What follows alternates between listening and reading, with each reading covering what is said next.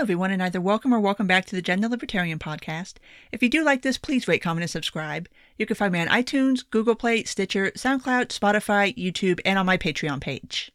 So, we have made it through another week in what seems to be the longest year on record, but we have finally made it to December, so happy December, everybody. I hope that everybody is gearing up to celebrate the holiday season, however it is you celebrate it, whether you celebrate Christmas, Hanukkah, Kwanzaa, Boxing Day, whatever it is you do, try to find a little bit of joy and festivity. I know it's not super easy to feel particularly happy and festive right now, but at least try for a little while, especially if you have kids, because this has been a rough year on kids. It's been a rough year on adults. It's been a rough year on everybody, but especially kids. So try to do something a little special, a little festive, just to try to end 2020 on a positive, happy, joyful note. But let me go ahead and get into where I have always been starting these episodes, and that is with the unemployment numbers. And I do have a little bit of good news this week. For the week ending on November 28th, unemployment claims dropped to 714 initial unemployment claims, which was a fairly significant drop. We'd been hovering around the 750,000 mark for a couple of weeks before that. So it is some positive progress, still extremely high, and I had hoped that by this time, or at least by the end of 2020, we would have gotten this number down to about 500,000 a week, which is still astronomical, but would definitely be a vast improvement over where we had been throughout the year, and it does not look like that is going to happen. I mean, at this point, I would be happy to get it down into the 600,000s. I mean, I will take what I can get here, but at least that is a tiny bit of good news. The numbers for Black Friday have come out, and obviously in-store retail dropped dramatically. Online sales did very well, and I imagine, like I've been saying for the past couple of weeks, I imagine that's how this holiday season is going to go. Everybody's going to migrate to online. You're not seeing a lot of retail traffic. And what that's going to mean for in-person retail going into 2021, I don't know, because like I've been saying, this is traditionally the time of year when retail stores really make their money, really recoup any losses that they have from the year going into the holiday season. And the same thing with hospitality and tourism and travel. And obviously, a lot of that is not happening this year in various places across the country. So, I mean, I don't know what is going to happen there. At this point, I still don't see Congress doing anything stimulus-wise before the end of the year. There's been some discussion, but nothing seems to be really sticking. Nobody seems to be able to come to an agreement. The House and the Senate don't seem to be able to see eye to eye on anything, so I'm not expecting any help from them anytime in the near future. So it's going to be a rough holiday season for a lot of industries, and I'm just crossing my fingers and hoping that as many businesses can find their way through this as possible. We are seeing a second wave of lockdowns. California went back on effective lockdown. They've banned outdoor dining again, which is ridiculous and stupid. I mean, especially in like LA County and stuff like that, where you can eat outside. Like, it's not freaking freezing. It's LA. Like, it's like 70 degrees there right now. You could go eat outside. It's not like New York City where it's cold and nobody wants to eat outside. And then you have to build like these sort of basically quasi indoor facilities that have like tents and heating inside, and then basically you're indoors at that point. Honestly, there's no difference between being inside the restaurant and being outside in a tent, really. But in LA and in different places across the country, that's not the case. You have nicer weather. You could put tables outside. You can distance. And of course, there has just been a ton of hypocrisy around that, because of people like Gavin Newsom and London Breed and a couple of other people have been popped dining outdoors after they said that you can't do that. Or actually, no. Gavin Newsom was caught dining indoors when that was completely banned. Oh my God, it was such a mess. And it's like, you can't expect people to not be angry about this. And you can't expect people to take something seriously if the people making these sorts of really just arbitrary rules take it seriously. Like, it's ridiculous. I saw, and I'm sure everybody saw the video circulating online of the woman who owns the bar, and then she was told that she couldn't have outdoor dining after spending all this money making this really cute outdoor eating situation. She had there was a covering, but it was open on all sides. She had like cute little like picnic bench sort of situations. It was really cute.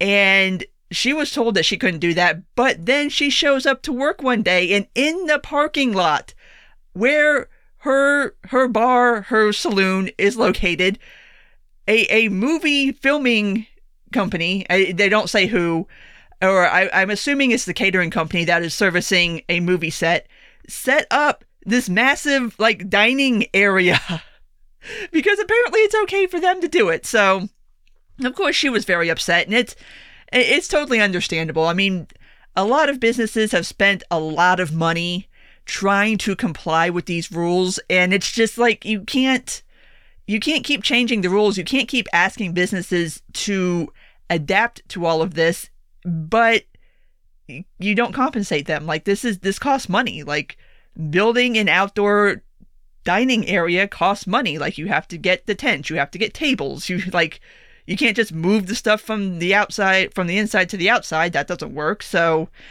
anywho, how all that is going to work out, I don't know. But there is a lot of anger right now towards elected officials. Understandably so, especially out in California. There seems... If this ends up being the thing that turns California blue or turns it red again, that is going to be hilarious. But back to the unemployment numbers. At least there was a little bit of good news there, because I haven't had a lot of good news to report on that front in the past 3 weeks to a month. So hopefully that maintains. Hopefully that number keeps going down. But if we start going back into lockdowns, obviously that's not going to happen. But fingers crossed for everybody. So moving on to the rest of this week's insanity, because there has been plenty of it.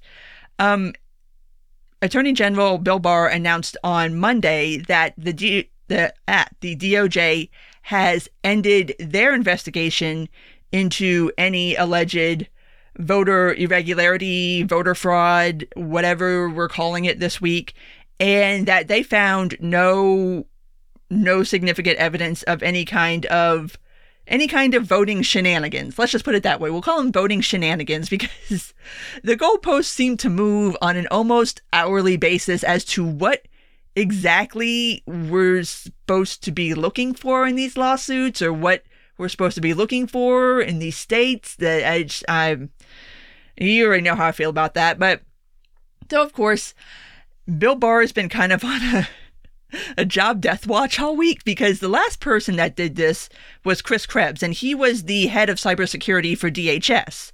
And when he came out and said that DHS has found no evidence of voter shenanigans, he got fired. So we're waiting to see if Bill Barr is going to get fired, and if so, who the hell would even want that job now at this point? Like, who wants to be Attorney General right now? He might keep his job just for lack of anybody else wanting it. So now Bill Barr is part of the deep state conspiracy now, I guess. Along with Brian Kemp and Brad Raffensperger here in Georgia, who are both Republicans. Apparently they're part of the deep state coup. It's getting absurd. Well, it's not getting absurd, it's been absurd, but it's just... Oh, my lord. Anywho. Yeah, at this point, nobody's producing any kind of evidence in court. I think last I checked was a day or so ago, and the Trump legal team was 1 for 48. It might be 1 for 50 by the time you listen to this, but 1 for 48. Come on now. Come on. And I don't care what kind of narratives you can put on Twitter. I don't care what kind of videos you can cut to make them look a certain way, or what baseless allegations you can make, or how much you want to ignore people who debunk your silly allegations. If it ain't being said in court, I don't care. I'm like, honestly, if you have evidence presented in court, 48 court cases lost. 48. Most of them due to lack of evidence. So if anybody has any evidence of voter shenanigans, maybe somebody should present it to Trump's legal team so they can stop losing cases. You think? Maybe? And I know I've discussed this before, but the disconnect between what is actually taking place in courts, where what you say has consequences, where you are under oath, where what you say can, if you lie to the court, you could go to jail. You're under oath. You're saying that you understand your situation. And what is being said outside of court, where there are no consequences for what you say, and you can lie and you can make up whatever kind of crazy story you want, is pretty stark. I mean,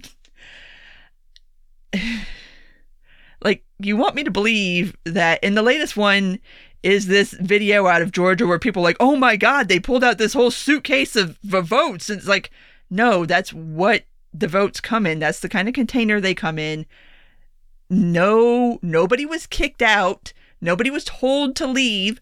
The poll watchers who were there decided that because they don't understand the process, that one group of people leaving meant that everything was done for the day. So they followed them out the door because they didn't understand, oh no, we're just moving on to the next stage of the process. And then that involves another group of people. It's absurd. But if there was actual video of anything, do you not think somebody in the Trump legal team would have presented that as evidence in a court at some point over the past 49 cases? I don't understand. I don't get it. But people want to hold on to this until the bitter end. And I don't know. I don't know. I don't get it. But of course, we will continue on with this, at least not for much longer. We'll get to upcoming events in the next week or so at the end of this podcast, because we are coming up to the end of the Electoral College process. But let's go ahead and just take this in order, time-wise, as I try to do when I do my weekly roundup. So, the next controversy that popped up this week was Donald Trump deciding to announce via Twitter that unless Congress puts into the NDAA, which is the defense spending bill, a provision to repeal Section 230, he will veto the bill. Now, you may be wondering, what the hell does Section 230 have to do with defense spending? Absolutely fucking nothing. Nothing at all. And to their credit, Congress has basically gone forward, created an NDAA, and has not included a repeal of Section 230. For my Substack, I wrote a very long piece, basically centering around Jim Einhoff wrote an op-ed for the New York Post, ultimately declaring that he would not be including a repeal of Section 230 into the defense spending bill for the obvious reasons that it has nothing to do with defense spending. But prefacing that with a long litany of just misconceptions about Section 230 and what it says and what it's supposed to do. So that is all handled over there on the Substack, jenmonroe.substack.com. And that one is more of the episodes where I would actually just go through a piece line by line and refute the piece. So that is over there. Like I said, it is a longer read, but it's just, how people keep reiterating certain inaccuracies about Section 230 is another thing that blows my mind, because we've been having this discussion for years at this point. It's a very easy law to read. Anybody can read it. I put the entirety of Section 230 in that Substack post right at the top, just so everybody can be on the same page and know exactly what it says. It's right there in the text. Super easy to understand. And oh my God. We're going to have to be arguing about Section 230 for forever and ever and ever, because of course, repealing it is one of those things that does have bipartisan support. Obviously, Trump supports it. Not that that really matters at this point anymore, outside of him threatening to veto the NDAA, which I doubt. I highly doubt he will actually do that. Because this is not the first time he's pulled this stunt where he said, unless you do this thing, I'm going to veto that bill. And then eventually he signs the bill. Because, he's not going to sign a military spending bill? Okay, cool, fine, don't sign it. It won't hurt my feelings any if you don't fund the military and we get to keep Section 230. That sounds great. So that sounds Libertarian Christmas is back on again. But of course he will sign it because, yeah, he's not going to not sign it, especially since it includes pay raises for troops. It includes a bump up in hazard pay. There's a couple of other things in there that are beneficial to military personnel, and I don't see him vetoing that. So, but it was just, again, it's another one of these things where it's easy to dismiss it because you know it's not going to happen. But, and again, I wrote about this for the Substack too. There does need to be pushback on attempts to do things. Like, this is ridiculous. You're really going to try to hold a defense spending bill hostage to get a law repealed that you don't like that has nothing to do with the bill in question. Like, really? That needs to be pushed back against this whole legal. I mean, at this point, I don't even know why Trump is doing it. Some days it really just seems like it's for the grift, and he has raised hundreds of millions of dollars off of this whole idea that, oh, I'm gonna fight the result of the election. We're fighting election fraud, and like I've already discussed, 60% of those donations do not go towards that at all. 60% of that actually goes towards his fund for paying off his campaign debts. So yeah, you're basically lying to people to get them to give you money.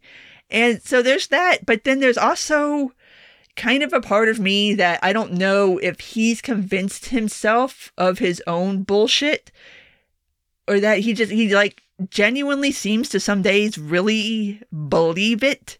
Like, he gave some crazy pants rally here in Valdosta yesterday in Georgia, where he managed to completely embrace victimhood culture. Said, oh, look, we're all victims now. I'm a victim. You're a victim. You're a victim. It's like, okay, I never want to hear conservatives complain about victim culture ever again. But then he also put out this like 45-minute speech on Facebook, I believe it is, or maybe it's just up on YouTube, where he's just going on and on and on about these like crazy conspiracy theories. And it's like, I don't know if he genuinely believes this stuff now. Like, I don't know if it's all grift. I don't know if he's just trying to save face. I don't know if he genuinely believes this stuff at this point. I don't know. I don't know where his head's at.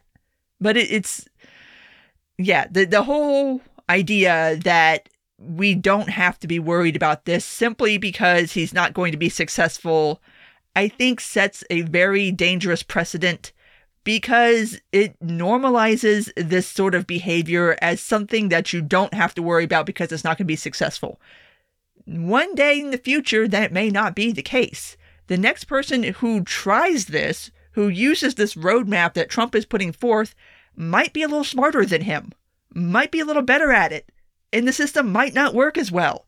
So you got to be careful about what you're willing to shrug away and dismiss as something that, well, the system is taking care of it, so I really don't have to be all that particularly worried or concerned about it. You should be, because it sets up this very dangerous idea that what Trump is doing is fine and normal and should be something that is tolerated, even though you know it's not going to be successful. Like that, there needs to be pushback against that. Okay. To move on past that particular rant, though, some good yet largely symbolic but still really good news. The House finally did vote on the MORE Act, which is the act of removing marijuana from Schedule 1 vote to decriminalize it. It had been scheduled, 6 weeks-ish ago, maybe a little longer than that, for them to vote on it initially, and they passed on doing that vote then because they were still discussing COVID stimulus and stuff like that, and they felt like, oh, it's not the right time, blah, blah, blah, blah, blah. Anyway, they finally got around to voting on it, and it did pass 228 to 164. Sadly, only 5 members of the GOP voted yes on this. Matt Gaetz, who actually is the only GOP co-sponsor on the bill, Matt Gaetz, of all people, Denver Riggleman of Virginia, Don Young of Alaska, Tom McClintock of California, and Brian Mast of Florida. And obviously Matt Gaetz is from Florida. So, yeah, kind of notable. One independent vote, though. Justin Amash voted yes. And yes, they still list him as an independent. Somebody had asked the question of somebody, I forget who, about what it would take to get Libertarian listed as, like, you know, when they do like the vote totals and they show it on the screen, you got Democratic, Republican, Independent, what it would take to get Libertarian listed in that list. And I believe it's having 2 or more members of the party being part of the voting body for that designation to happen. So, hey, maybe in the future. But back to addressing the GOP non-voters in the House, or the people that voted no on it. Yeah, that's sad. You would think you would get more Republican support, but I guess not. And probably the most notable person, and the person who's taken the most heat for this on social media, is Thomas Massie, voting no on the MORE Act. And his reasoning is that he voted no on it because it does set up a sort of a state-federal agency to regulate it. There would be a 5% federal tax on marijuana that was sold legally. Does not force states to legalize if they do not want to, but it opens the door for them to do it and have federal approval, obviously. And so he voted against it because it would create a new tax and a new government agency and new regulations. Okay. The trade-off was always going to be taxing legal weed. I've written about this before. I'm sure I've spoken about it before. I mean, that is the carrot that goes before the stick. Like, look, you legalize this, you get money. You can make a lot of money. This is the argument that plenty of people have made for state legalizations. Like, look at this tax revenue you could be getting. Don't you want that? Don't you want in on that? And so, but then the trade-off is that weed is legalized. And for me, if the choice is weed still being illegal on the federal level or it being legalized and taxed, I'll take legalized and taxed all day, because this has to stop. Like, this war on drugs has to stop. And if this is where we have to start, I'm okay with that. I mean, we have to stop putting people in cages for nonviolent offenses. We have to stop ruining people's lives over a plant. If this is how it has to happen, then this is how it has to happen. I'm not going to sit here and make great the enemy of good. I'm not going to sit here and stomp my feet and cross my arms and say, unless you do it the exact way I want you to do it, I'm not going to support it. That's fucking ridiculous. That's childish. This is why people look at libertarians like we're a bunch of petulant children who just want what we want, and if we can't get our way, then we just take our ball and go home. This is why. This is... and this is thankfully not been a prevalent mentality amongst libertarians, at least not the ones I've seen online, but there have been people who have said, well, no, I'm not going to support this because of those reasons. And I'm just like, there's things that are more important in life than other things. To me, I mean, weed being illegal on the federal level is just, it's immoral. Like, you're ruining people's lives. You're dictating what people can and cannot put into their bodies. It's not, it needs to stop. Just straight up. And I'm not going to sit here and shoot away the first chance. This is the first time a House in Congress has actually voted on this. The first time in history. I'm not going to piss on it because it's not perfect or exactly what I want. Like, it's finally happening. Like, it's finally happening. Like, be a part of it happening.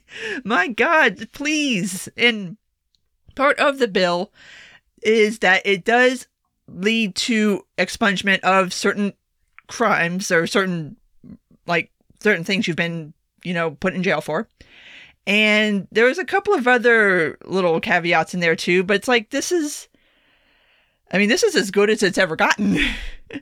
This is as close as we've ever gotten. And for what it's worth, and this is why I called it largely symbolic, is because the Senate is probably not going to take this up. And any bill that does not get taken up by January 6th in the Senate, it's automatically going to have to go back to a revote in the House, because you're going to have new House members. So you'd have to do the vote all over again. But the point is that the vote happened. And it passed. Like, that on top of all of the other ballot measures that passed in 2020 related to weed, related to drugs in general, related to psilocybin. Oregon decriminalized everything.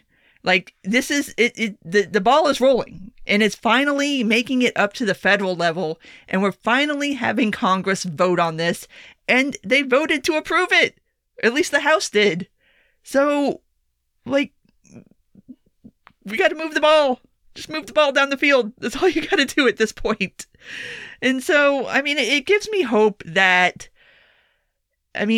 hopefully soon. At this point, it's not an if, it's a when. Like, I don't doubt at this point that the federal government will decriminalize marijuana, that they will move it off Schedule 1.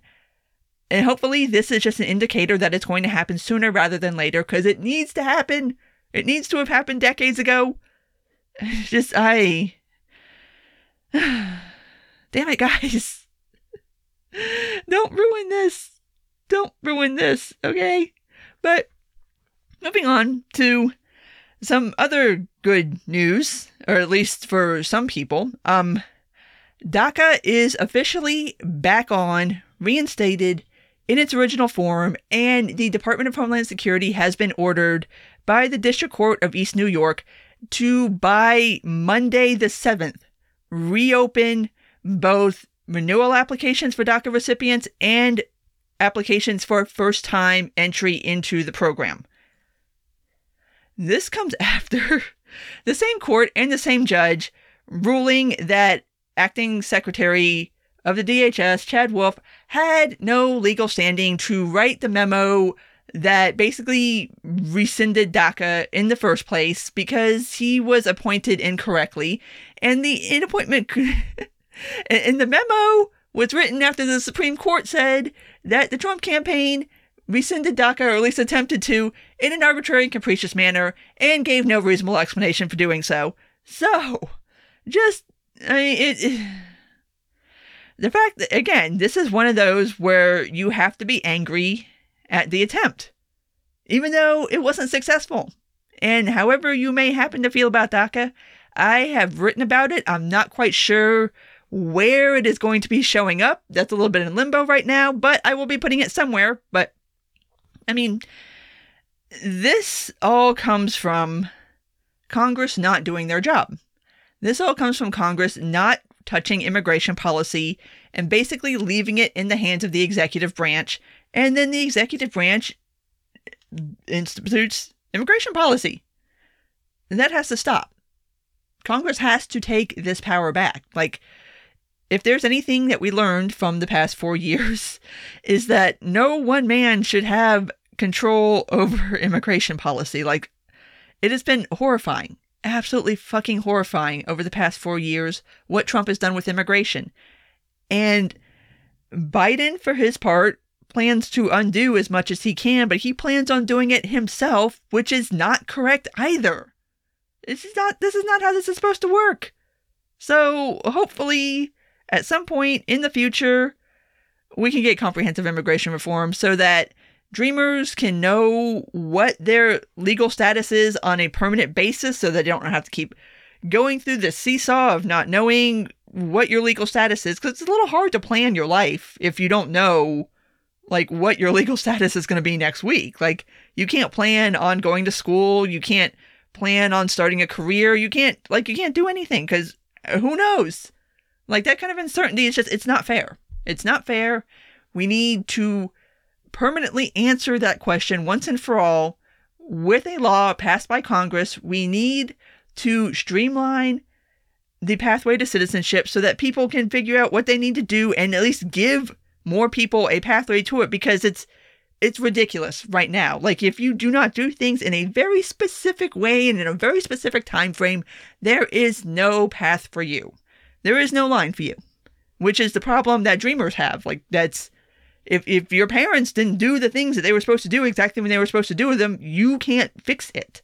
Like, they can't get in line. They can't get legal. There's no legal path for them, which is the whole point of the DHS memo and Obama expanding it via executive order.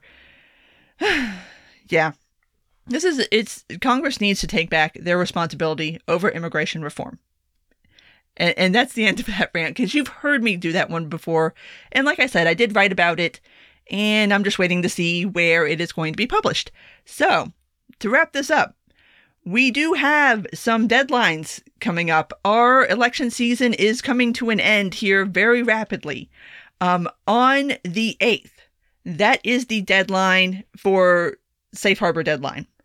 Basically what that means is, per U.S. code, by the 8th, states have to have wrapped up all the recounts. All of the legal challenges have to have been resolved. The states have to certify their votes and send those results along to the electors for each state. And then on the 14th will be when the electors vote on the state level. They will go however they're going to gather this year and go formally cast their votes for their state's electoral college votes. And then once that happens, that's it. Like, that's pretty much the end of that. Actually, pretty much the end of that is the 8th, because that's when you have to have your vote certified. You have to have everything wrapped up. And that is, let's see, Tuesday. Yes, it will be Tuesday. So, yeah. Coming up on some hard deadlines here. So, you got the 8th, you got the 14th, and then after the 14th, it gets kicked over to Congress, I believe, on the 4th of January, and then that is when they do their vote.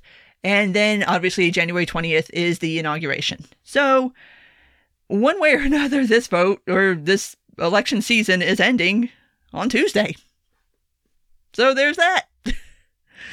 Oh my gosh, this has been just a long ass election season. I'll be happy to see it done. I've been covering it since the beginning of the Democratic primaries back in, December of 2018 is when things really started kicking off. Yes, I'm ready for it to be done. I'm so ready for it to be done. But then, of course, the next one is going to start almost immediately, because there are rumors that Donald Trump will announce a 2024 presidential run on Inauguration Day. I don't doubt that he will announce a run. Whether it will be serious or just to get more campaign money, I don't know. But yeah, there's already rumors of that. GOP candidates are already trying to figure out, like, well, what do we do? Is he running? Is he not running? Like, it's already... The 2024 election season is going to start on January 20th of 2021. Damn it! No! Oh, there is no break. It is always election season. Election season for forever and ever. I laugh, but it's not funny, so... At this point, I'm going to go ahead and wrap this up. Like I said, I hope you guys do find some way to be happy and festive for the rest of this month. I was looking at the calendar. I can't believe it's like 2 weeks until Christmas. I was like, oh my God. Yep. And then it'll be New Year's, and then it'll be 2021. And hopefully 2021 will be much better than 2020. So if you didn't make it this far, thank you for listening as always. And if you do like this, please rate, comment, and subscribe. You can find me on iTunes, Google Play, Stitcher, SoundCloud, Spotify, YouTube, on my Patreon page, and on my Substack. Take care, and until next time.